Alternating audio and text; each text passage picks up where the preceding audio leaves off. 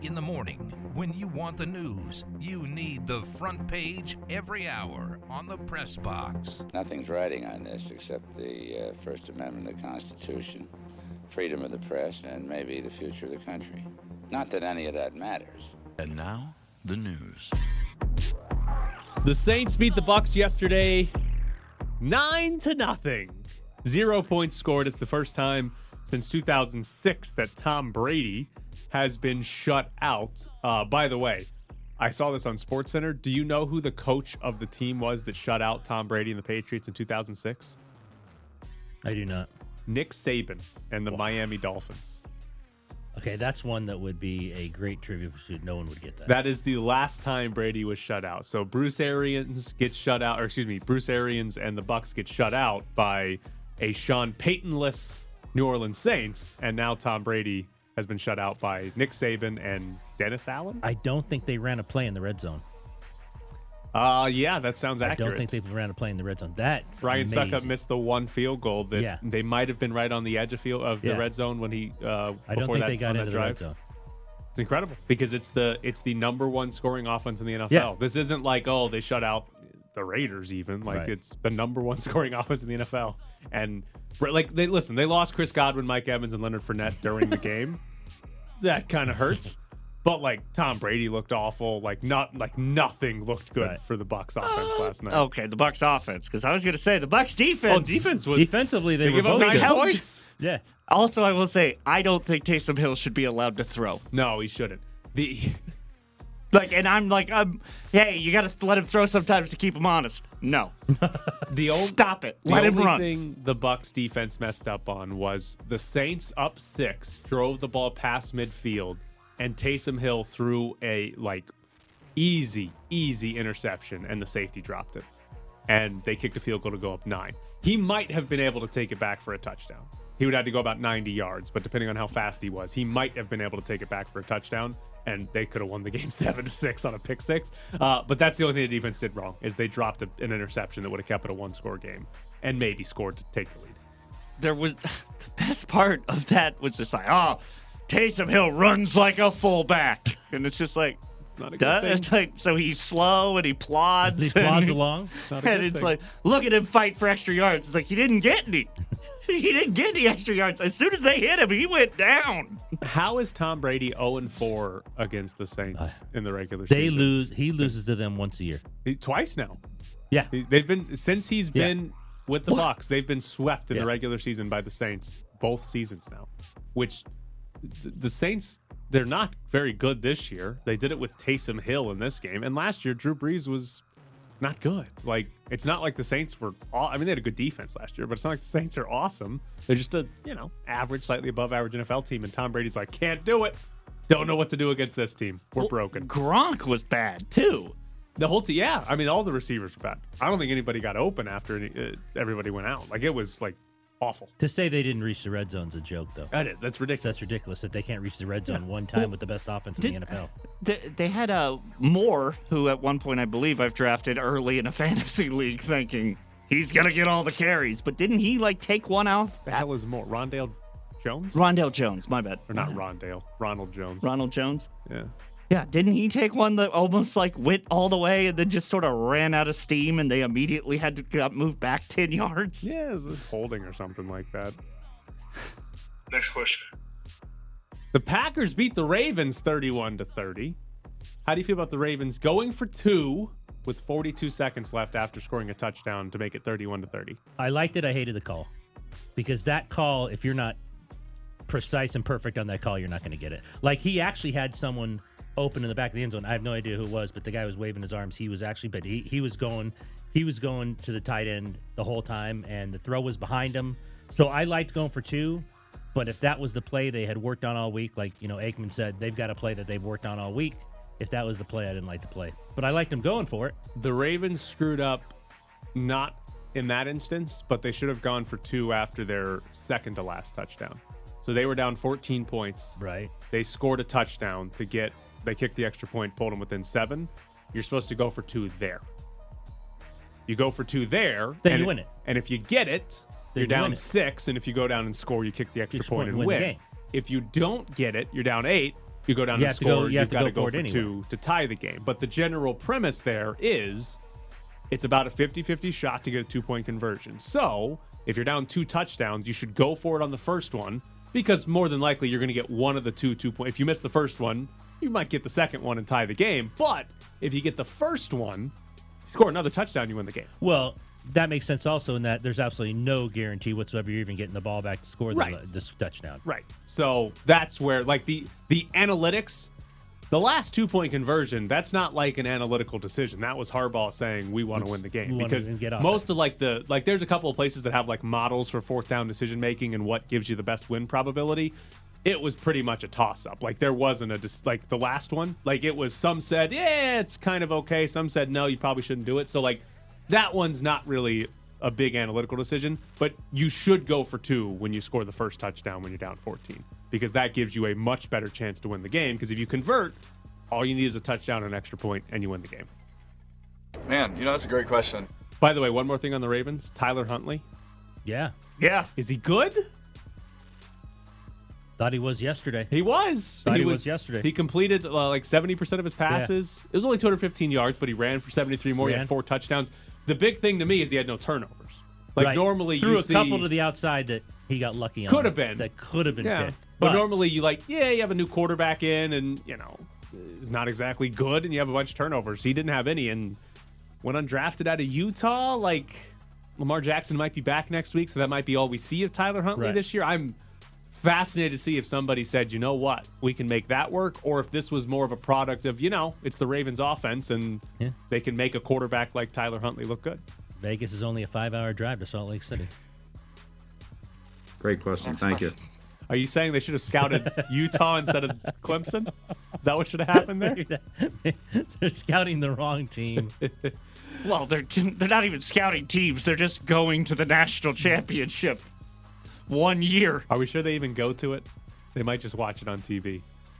They watch the coaches cast. That Cleveland Furl. The NBA postponed 5 more games yesterday. The NBA has had NBA, NHL, and NFL have all had some mass outbreaks of positive tests. Do you think the NBA needs to pause the season? I don't think you pause it yet. They passed a new rule where for every player that you have on the COVID list, you can sign a replacement player so that teams are able to field more than I saw 8 the Lakers guys. last night. Yes, there are teams that are playing with 8 players. The Nets are now postponed, but the Nets, I think on Saturday, played with 8 guys. And you have to have 8. Now you're allowed to sign, whoever out of the G League or I guess off the street, whatever you want it to be. You can, if you've got 5 guys on the COVID list, you can sign 5 guys and have a roster of which 10 I think the players. Lakers did. Yeah, so it's the thing. Okay, the NFL and NHL, it's a lot easier to postpone games and move stuff around. It's also, I know they wouldn't want to do this, but it's also a lot easier to pause the season and ultimately play a shorter regular season.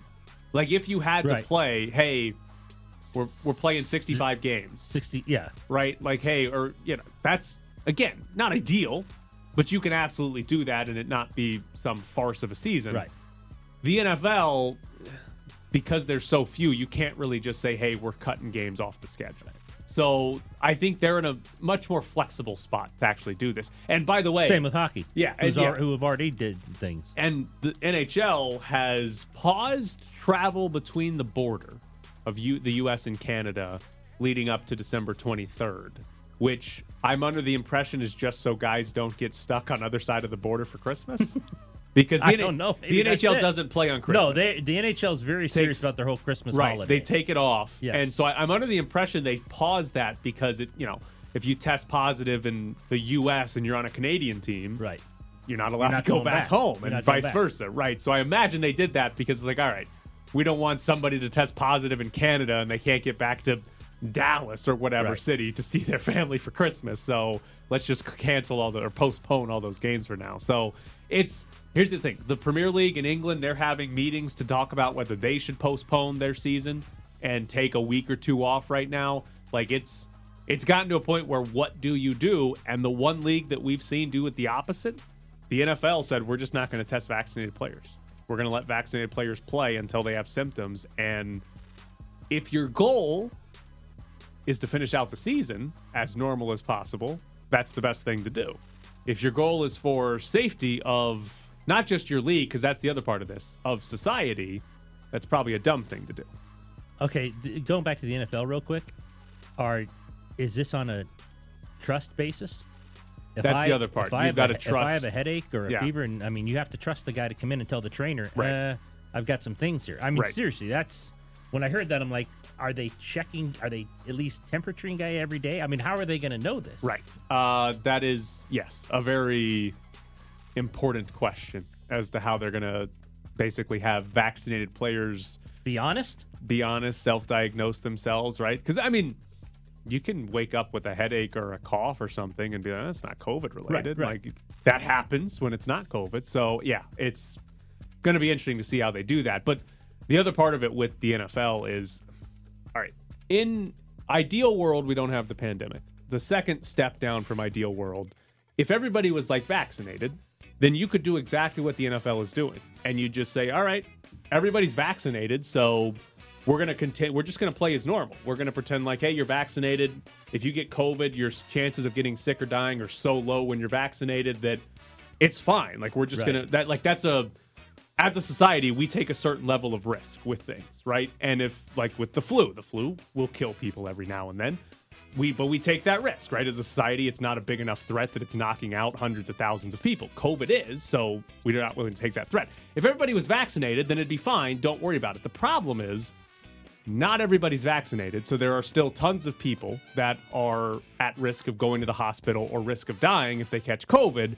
And for the NFL to be like, well, we're not going to test vaccinated players, which basically means vaccinated players can spread it amongst themselves, and then more importantly, outside of the team, right? They're still going out in the world and living their normal lives. That's where it becomes a problem because now you can spread it to everybody else. But I will say, to give the NFL a little bit benefit of the doubt, that is kind of how the rest of us has gone on about our lives. Like, over the last 6 months, that's most people have gotten as close to normal as they have been in 2 years. Yeah, you're vaccinated. Yeah, it's fine. I'll go to the movies or whatever and not worry about it. The NFL's kind of just falling in line with the rest of society. So I think it's a little irresponsible, but understandable given that the rest of us have been doing that for 6 months now. That's a great question. Tiger and Charlie Woods lost to John Daly and John Daly II at the PNC Championship. They had 11 straight birdies on Sunday to give themselves a shot. It was Tiger Woods' first time back in competitive golf since his car accident. But somehow, Charlie Woods is the bigger story. Have you seen this kid? I've seen highlights on Twitter, and he looks like, again, I saw like 7 or 8 shots. So he looked incredible. The 7 or 8 shots. He hit 7 or 8 shots I've never hit in my life. I mean, he hit approaches that, within an inch of the cup like twice, and it's like, and he just kind of strolls up. He's 12. Yeah, 12. I mean, he's 12 years old. He's already really good, but man, that's one of those kids. He'll never be his dad, but Are if you he sure? keeps playing, I'm pretty sure he'll never be his dad. But it's not one of those situations like Jordan's kids played basketball, but they weren't very good. You see that all the time. This kid, I think, is going to be incredible. He's not going to be his dad, but he will hold his own to where you're not going to say, oh, you weren't any good and your father is the greatest golfer ever. So you think if he decides to play golf, if he continues on, you think he'll be like a top 50 player? Yes. It'll be fun to see. I think he's going to be terrific. And this is last year when he was 11, he was doing this. Now he's 12. I mean, he's got a beautiful swing. I mean, you watch him, you're like, okay, what? My favorite video that I saw, and it was Tiger put one on the green, but like 20 feet away from the hole. The kid made the putt. And they show him after the shot, and he like rolls his eyes. I'm like, oh, that was terrible. And then he puts it like 8 feet from the hole. Yeah. Like the same exact shot. It's great. I love this. I hope he's incredible. Oh, because I do too. We've had this conversation about golf and Tiger being I hope he's like amazing. If Charlie Woods is like, how old do you have to be on the PGA Tour? Can he be on it when he's like 16? If he's like 16, because European guys, who don't go to college, like if he's like 16 and like makes his PGA Tour debut, that's gonna be like one of the most watched events that we've ever had. Absolutely. Like, what do we got? Can Tiger golf in 4 years? Can we have them both in the same tournament in 4 years? in the same group, and Charlie's sitting there rolling his eyes like, this guy's no good. This guy's not even Dad, good. play better. Let's go. Come on. We're trying to finish the round, old man. Let's go. All right, coming up next, the Golden Knights, they are unbeatable in a shootout. We're back to the Press Box Morning Show with Ed Grady and Tyler Bischoff. We gotta stay positive. The Golden Knights beat the Islanders in a shootout yesterday. They won back-to-back games. They won back-to-back games on the road trip in a shootout. Robin Lehner has now, over the last 2 seasons, won 3 straight shootouts. He did not allow a goal in the 2 shots he faced. Shea Theodore and Nick Waugh scored to give the Golden Knights the shootout win. Is this the team? Is this the Pacific Division champion, Stanley Cup champion? Is this the team we're watching? Oh, yeah. They're winning the Pacific. Man. The Pacific's a train wreck now. They're in first place in the Pacific Division. Yeah. That happened like a week ago. They're 12 points behind Edmonton. Right. We're like less than a month removed from being like, well, stay afloat around 500. Be that third playoff team. They're in first place, and it's not Christmas yet. And the other thing is, they're in first place. Aren't they in first place with Anaheim, which no one believes in whatsoever in the long run? Yes. No one believes in them. They have the same amount of points as Anaheim with 40. Vegas has played 1 less game. But Calgary, they're on pause, but they had lost 4 in a row before they went on pause. Right. Edmonton has just fallen off the face of the earth. They're in 4th place. Their goalies are starting to be the goaltenders for the Oilers. And the Golden Knights go on a road trip. They play Boston, New Jersey, the Rangers, the Islanders, and they go 4-0. But here's to me the big part of this. Yes, the Golden Knights are good, right? Now that the Golden Knights are good. Mostly healthy. Yes. They're good. Like, this is clearly a Stanley Cup contender, but it goes back to the conversation we've had the entire offseason. This division sucks. Yeah. This division is very bad. That's why we thought they'd easily run away with it. And the only time we had any pause was when, half the team's hurt. Yeah, exactly. All the good players are hurt. So it might be a little tougher. But it's before Christmas, they're already back in first place, which is astounding. And again, I think it's about how bad this division is because, like you said, the Anaheim Ducks. Yeah. If that's who you're competing with, it's over. Anaheim. What? Like, this division is bad. And the Golden Knights, they're going to run away with this thing. They are going to lap the field, even though they basically took like 2 months off with everybody being hurt. They're going to run away with this division, and it's just going to be a matter of who their matchups are in the first round. Because when they win the division, they'll get a wild card team. So it could be from the Pacific. Well, but it could be another from division, the though, Central. and a better team than you'd find in your own division. It could be from the Central. So we'll see what the matchups end up being. But they're going to run away with this division. They're going to finish in first place. And I don't know that this would actually impact their thought process, but it makes what you do with Jack Eichel a lot easier of a decision. Okay, let's say he's healthy and back, because we said all along, well, you easily put him in the center position. Is it that easy anymore, given what that top line's doing and what Chandler Stevens did? Is it that easy? Maybe it is. Maybe. I don't think it is. I don't think it is either, the way Chandler Stevens playing, the way that top line's playing. Now, Stone's hurt. Well, we don't know how bad he's hurt, but if they're all together, that 3-4 game stretch where that top line was together in the last week, I kept thinking, it's not that easy just to say Jack Eichel, because we don't know how he's going to be when he first comes back in terms of contact and how he looks. Maybe he's the guy you start at the third line and say, well, let's just see what he looks like. Well, with the way the Golden Knights are playing, and again, presuming they go on to win this division and run away with it, which I think is going to happen, it makes it very easy to not bring Jack Eichel back until the playoffs. It's true. Because the way the team is constructed right now. Pull a Kucherov.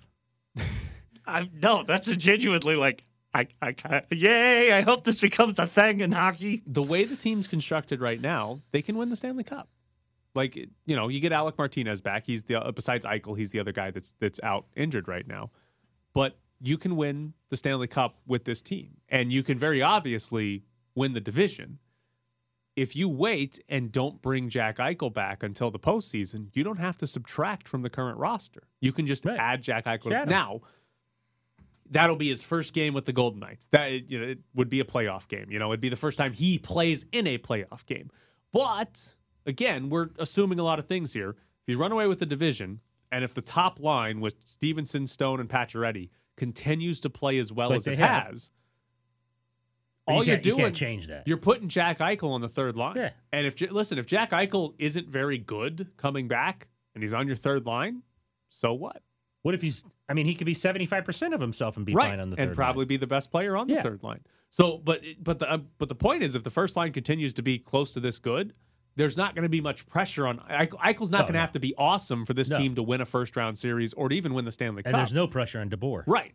And if Eichel comes back and his first game is a playoff game or whatever, if he is awesome and you didn't have to subtract from the roster, you're probably winning the Stanley Cup. I would assume until they run into some bum goalie who's like, I'm going to have the best 2 weeks of my life, guys. Let's go. Because we know that's happening. But like that, to me, it makes it a lot easier. If they were still chasing the division lead or whatever, or battling for playoff spots or even battling for a playoff spot, then you're probably bringing back Jack Eichel as soon as he's healthy and making whatever roster decision you've got to make, if it's Riley Smith or if it's somebody else. But if we get to like February and they're like 8-9 points ahead of second place Anaheim or whoever the hell's in second place, there's no need to rush Jack. No. There's no need to bring him back in. Now, Jack Eichel came out and said earlier, like, I want to play in the Olympics. Like that's a whole different conversation to have with him, because if he's ready to go March 1st or whatever, it's probably going to be tough to tell him, hey, we're saving you for the playoffs. Yeah, you're not playing for a couple more months because we want to have this roster together. But that's certainly the mouth-watering opportunity of the Golden Knights, is that they can run away with this division and just hold Jack Eichel back. Playoffs come around. Get out there. Play with Evgeny Dadonov on the third line, and let's go win a Stanley Cup. Like, it's certainly possible and that he happens. might want to play in the Olympics, but he might be the only one over in China. He be. might fly over and say, where is everybody? Max Pacioretty's fight. Did you watch it? It couldn't have been good. You didn't miss anything. He got in a fight with Kiefer Bellows. I do not think Max Pacioretty landed a punch. I'm not sure he threw one. No, Max Pacioretty definitely did. Okay. Kiefer Bellows, who he was fighting, did not throw a punch the entire time. Did he just kind of hold him? Just held him for the entire time. Yeah. Pacioretty tried to punch him like 4 or 5 times. No chance. I don't think he hit him any of the 4 or 5 times. But Kiefer Bellows literally just held Pacioretty for 5 minutes. Or for like 50 seconds. I genuinely think the ref should not have given them penalties for fighting. Right. It was almost like a Mayweather fight. Right. There was 5 minutes of right. Like, I genuinely think the ref should have both got 5? That's 2 minutes for roughing or something. Like, that was not. They should not have been given 5 minutes for fighting. Well, then Max got the stick tap. The stick tap. Oh, Maxie. Yeah. There's no chance that guy's a good fighter. Did you know that's his 10th career fight? That's more of an upset than Ichiro going 0-3 against the women's team. It's his 3rd fight in Vegas. I'm assuming, having not watched the Canadians, I'm assuming there were times where he's like, well, I'm the captain, I've got to fight to whatever. Right. That's my assumption as to why he fought 7 times with the Canadians. But even 3 with Vegas is like, stop. Okay, so Ryan Reeves is on this team. Why are you fighting? Keegan Colasar's on this team. What are you doing? I've watched most games. I haven't missed many.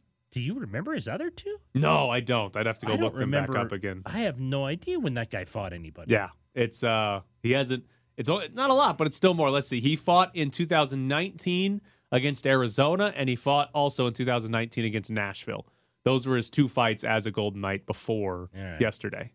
So 3 fights, but yeah, it hadn't happened for 2 years, basically. I just love the fact of someone holding him away and him hitting air. That's what is happening. Yeah, he was just punching nothing, but the other guy wasn't punching. That's what you do to a nephew. Yeah. You hold him by the head, and they just swing. He's swinging his arms. Like, Pacioretty won the fight because he tried. The other guy didn't try. He didn't land a punch, but he wins the fight. Coming up next, Ben Goetz joins the show. You think I like the shootout? We're back to the press box with Grady and Bischoff, live from the Findlay Toyota ESPN Las Vegas studios. Joining us now from the Review Journal is Ben Goetz. Ben, should they have gotten 5 minutes for fighting if nobody actually landed a punch during that Pacioretty fight? Oof, that was brutal. I understand that Bellows there is like trying to stick up for Andy Green, who was being honored for his 1,000th game that day. But first of all, Andy Green is the one that kind of started it, and then Pacioretty retaliated, and then they got all upset about that, which is just a weird hockey code thing. And then, yeah, absolutely brutal fight. I bet they have better fights in the stand at Long Island frequently. So really just, a disappointing that was trying to, provide some energy in what was overall a very low-event hockey game, and even the fight couldn't exactly bring the people to their feet. We were laughing because one guy's just holding the other guy, and he's flailing. It's Pacioretty, so you certainly don't think, hey, this is the guy I want in the corner with me, right? No, Pacioretty is obviously a goal scorer, not necessarily a fighter. I think it was only his third fight as a Golden Knight, and it had been a while, so he's probably a little out of practice. So I'll give him a pass there. But, yeah, the fact that his opponent made no attempt to fight, and so Pacioretty basically won by default is what really soured me on the whole experience when Bellows is the one who, dropped the glove and asked for the fight and then proceeded to not participate in the fight that he started, which was a bold strategy. I'm no boxing expert, but I don't think that's recommended. I think in that situation, Bellows should be given a game misconduct. He should be gone. If you start a fight and then don't even participate in said fight, you're done. You're just out of the game. I like it. I like this rule. I think that, you can't start needless fights. If you're going to start a fight, at least make it fun and make people grab some popcorn. I mean, I was just ready, I'm sure, to go to the concession stands as many other people were. All right. Is the Pacific Division now just as bad as we thought it was all along? Pretty much for the most part, though in a different way than we expected. The Knights obviously jumped back up to first in points percentage with last night's win. But the Ducks are still weirdly tied for first in points. They're third in points percentage, so that's at least different that they got the Ducks in the mix there. But, yeah, the Oilers have completely fallen apart for the most part. They're still in a wild card spot, but it's still kind of top-heavy as we thought. But Anaheim's been surprising. Calgary's been surprising. The Oilers have just kind of scuffled the last little bit. But for the most part, then everyone else is beatable. I think Seattle has been disappointing. So the teams have been shuffled around a little bit. But overall, yeah, I don't think that this is a division that's going to strike, fear in the hearts of the Knights as they kind of try to protect their lead over the last 4 or 5 months of the season here. Yeah, we talked about this before you came on. No matter when he's ready, when you see how the top line's playing right now, does it give them an ability to tell Jack Eichel, you just stay out for a while, and maybe even till the playoffs? Could you see that if this top line keeps playing like this and they run away with the division, is there a sense that why would you bring him back too early? Or even if he says he's ready? So if Jack Eichel thinks he's ready, I think because of the investment you put into him that you've got to get him on the ice just because this is a guy that hasn't played hockey since March at this point, and so you need to get him up to speed at some point. But to the point that you were kind of driving at, I do think it gives you an ability to potentially kind of monkey with where you start him off at. Do you start him off on the third line at 5-on-5 to get him off to speed and then maybe put him on the first power play unit and kind of, monitor his ice time that way as he gets used to playing hockey again? Because in terms of just 5-on-5, I don't know how you break up Pacioretty, Stevenson, Stone right now. Obviously, they cooled off a little bit because they were just scorching red hot on, like nobody else in this league. But I posted this in a story the other day. I mean, they have a better goals for percentage as a line the last 3 years than the quote-unquote perfection line that Boston has with Brad Marchand, Patrice Bergeron, and David Pastrnak. Obviously, I think people think that if you put Eichel in there, it's going to supercharge everything. But there's not a whole lot of room for that line to go. I mean, when you're talking about you are outperforming that Bergeron line, there's not a lot of ceiling left for you to get to. So I wouldn't be surprised if ultimately when Jack Eichel does join the lineup, Pete DeBoer kind of monkeys with where to put him a little bit to see what other spots in the lineup he can benefit by putting Jack Eichel there rather than putting Eichel on that top line, where I don't think you're going to make that top line a whole lot better at this point by switching centers. Is Robin Leonard good at shootouts now? Apparently, he said he's been working on him. He said it was a big focus of his offseason after his first shootout win against the Anaheim Ducks. Now, to be fair, one of those shootout attempts he faced last game, he was beaten on, and the shot just hit the post. So sometimes you win some, sometimes you lose some that way. But I believe he's now 5 for 5 on saving shootout attempts this season. So, he was the worst shootout goalie in NHL history coming into this season. So I guess, he was bound to come back to the pack a little bit. Do you have a tattoo of Minneapolis on your neck? No, I do not have, the city streets put anywhere on my body, nor do I have anything Las Vegas related. Now, that's because also I'm a wimp and do not want a needle anywhere near, my skin, at least, engraving. I've gotten all my shots and everything, but that was, it was cool to see Leonard, kind of point to his tattoo and acknowledge the ovation that the crowd was giving him. I mean, it is crazy that he was only with the Islanders for 1 year, but he packed obviously so much into that, winning the Jennings Trophy, being a Vezina finalist, winning the Masterton Trophy after being so open about his substance abuse and mental health struggles, and giving that famous speech here in Las Vegas after he won the award saying, I might be mentally ill, but I'm not mentally weak.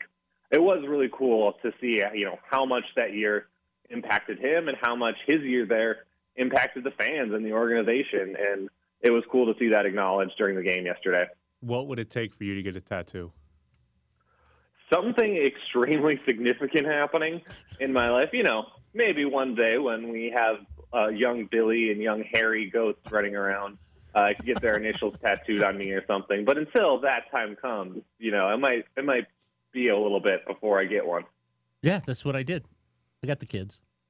That's what it took. Were you like anti-tattoo before? No, that? I was never anti, but I just never thought about it until we had both kids, and I was in Hawaii covering the Maui tournament with my family, and my son and I were walking by a store. I'm like, yeah, let's do it. He was very little at the time, and he didn't know what was happening. I think he might have cried when he saw me getting it because they were sticking a needle in me. But that's what I did. I got both kids, yeah. So traumatize your own kid. That's the way by to get a getting tattoo. his initials tattooed on my body, yeah. All right, I look forward to Ben having to get a tattoo in some other familiar traumatizing way. On vacation somewhere, making a family member cry. Sounds like fun. That's got to be the plan, right? Ben, I've got an important question for you. Christmas, either Eve or Christmas Day, what's your food tradition? What do you eat? So we are big spread. So usually we do, ham and then all of the Thanksgiving fixings, which is mashed potatoes, green bean casserole. We basically just redo Thanksgiving, but sub out turkey for ham. And that way we've got leftovers the entire rest of the week. And so we don't have to worry about cooking while we're enjoying whatever random presents we got. So that's usually the setup in the Goats Schultz household here. Now, you just got engaged recently. She said yes, so it's happening, I assume. Does this make you, kind of scale back on the money you're going to spend? Had you not asked yet, you'd probably have gone overboard with the money. Does this make you scale back, saying, no, she's already in for it, she's down for this, so I'm just going to kind of scale back? Or are you still the guy who, until it's completely finalized, you're going to spend a lot of money? Yeah, I want to make sure to seal the deal here because I'm, so far invested at this point where it's going to be real bad for me if this doesn't happen. So I went to the normal expenditures here. I am leaving nothing to chance between now and July in Iowa because there's, as we know from watching the world, a lot can happen in the span of a couple months. So I'm taking absolutely nothing for granted here. I'm trying to lock this down as much as possible. Ed, what did you just stop buying your wife presents at some point? No, I've gotten to the point where literally, and this is no joke, she went to help our daughter move, back for the semester from college. And before I left, she goes, look, because I had come back from the trip. She said, my presents are in your office. Go ahead and wrap them and put them under. So she bought all her stuff. So I just had to wrap them, and now that's that. And I'm like, if why do you want them wrapped? She goes, well, you always want to open stuff up. Bought everything. Yeah. Ben's not to that point yet, but there will come a time where they're so fed up with you trying to guess and make the right decision. They're like, this guy's a complete idiot. He doesn't know me after that many years, so I'm just going to hit Amazon, and yeah, that's how it goes. That's what you got to look forward to, Ben. There you go, Benny. A bad tattoo in Hawaii and somebody else buying presents for you. Beautiful future out there. Can't wait. He is Ben Goats from the Review Journal. Ben, as always, we appreciate it. Thanks, man. Thanks, guys. Take care. Oh, yeah. Sounds fun. I mean, it takes some pressure off me. I got to do the stocking, though. She makes me do that.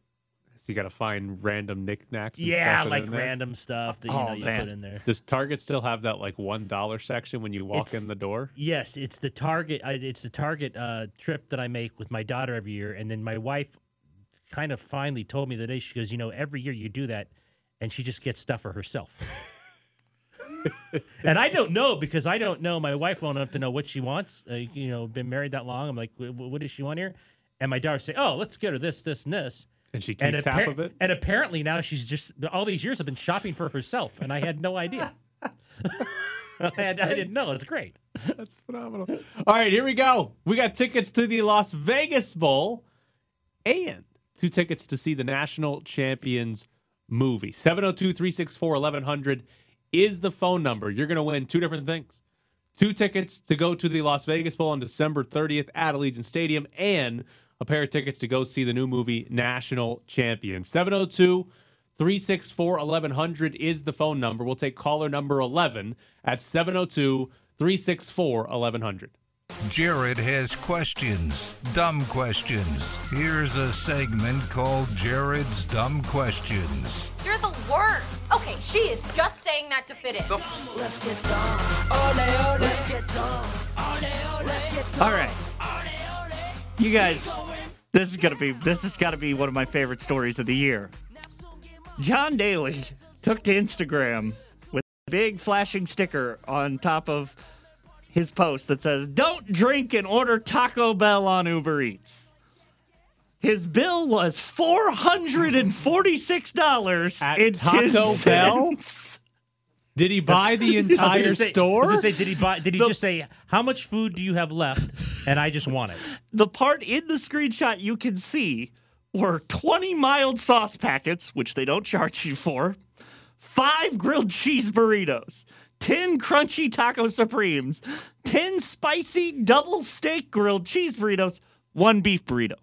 Yeah, but you're still at $6.42. Yeah, that's the part that I'm genuinely confused about. There are people investigating how. How do you make that? Leaves like $315 still available. Yeah, Golf Digest says they added it up $27 for the things you just listed. Yeah. Which and they went still through 400 here. plus. Right, they went through here and said, here's what you could spend the rest of it on. 25 cheesy Gordita Crunches, 20 Nacho Bel Grandes, 15 Black Bean Crunch Wrap Supremes, 10 Cheese Fiesta Potatoes, 1 side of nacho cheese sauce, 18 Cinnamon Twist, and a bunch of sauce. Sauce of which you're not paying for. Yeah, and that could get you to $441. What did he do? I don't know. What but happened the man here? just won with his son. Yeah, he and his son just won that tournament. After he ordered $400 worth of Taco Bell. And my dumb question is, can you name another athlete that would be like, I just spent half of that, like $400 at Taco Bell, and now I got to go compete and then still win?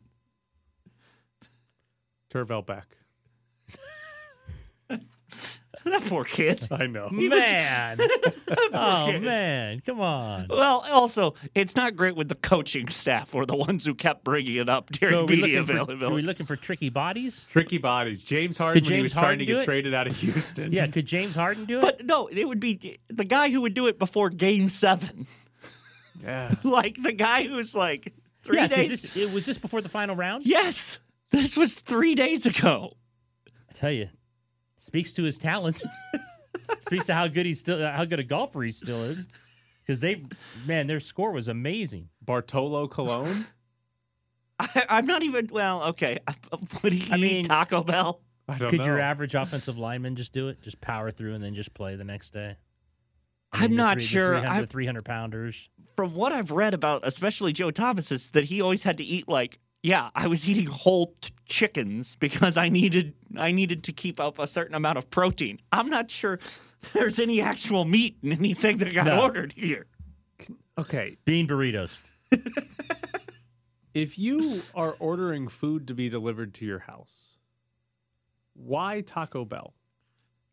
The whole point, okay. The whole reason Taco Bell, okay. Yes. The whole reason Taco Bell exists is because it's cheap and fast. And you're drunk. Right. And you are either drunk or poor, and you're like, yep, that's going to be my meal today. if you're drunk at home and you're going to spend $400, obviously he didn't remember it. So I know we're not dealing with John Daly in like a sensible state of mind. Well, I mean, I think that might be John Daly's True, permanent. That's fair. But like, why are you going to spend $400 at taco? You could spend $400 at like a good restaurant. Yeah, no, he could have gotten. You could spend $100 at a good restaurant.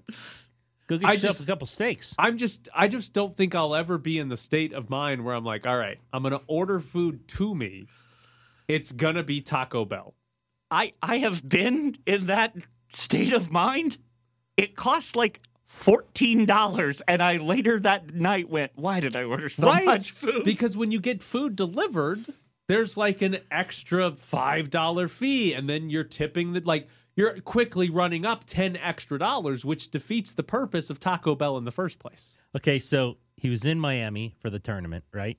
I have no idea where he lives. I have no idea. But what if he was at a hotel and you on the Uber Eats you say meet at the door, and he kind of wanders down in his pajamas, $400 worth of taco. wanders down in his pajamas, just drunk off his you know what, and this guy pulls up in the car and says, "John, yeah, that's me," and just starts handing bags. No, at the door, meet at the door. In the van. Take the Taco Bell van to deliver $400 Uber worth XX. of food. Like if you're Taco Bell and you get that order, don't you need to call to confirm? Be like, is this real? Did you mean to order $440? No, because you get charged. You get charged. Once that charge goes through, they're making that food. They're prepared. That button's going across the screen saying your order is now being prepared. All right, I They've guess already paid for that. I guess it's because like if you were a pizza place and you don't get paid until you deliver the food at the door For $400, you're calling. You're calling and being like, all right, what's happening you're here? calling. But I guess you're right. If Well, it's don't like, give them any ideas. If it's like DoorDash and you're already charged or already paid for it. Making the food. All right, we're making your 500 bean burritos. How does your credit card not call you and go, are you okay? Well, yeah, or it's John Daly. Please tell me, John, this is fraud. We've just flagged a certain purchase for you. Like, please tell me you didn't order $400 worth of.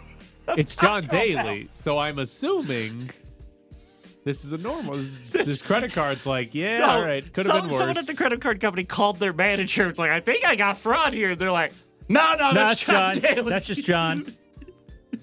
And then Charlie Woods lost to him? Oh, man. Yeah, came in second. We got to take back everything nice we said about Charlie Woods. You lost to this? You lost to $440 at Taco Bell, John Daly? Did his son at least eat some of this food?